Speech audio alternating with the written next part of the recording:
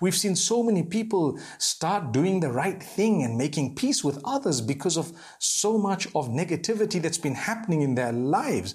But Allah wants you to prolong that sometimes. So at times it takes a while. You cannot have displeased Allah for 20 years and suddenly in 5 days you expect the tables to turn. It might take a few years, it might take a few months, and if you're lucky, it could change in 5 days.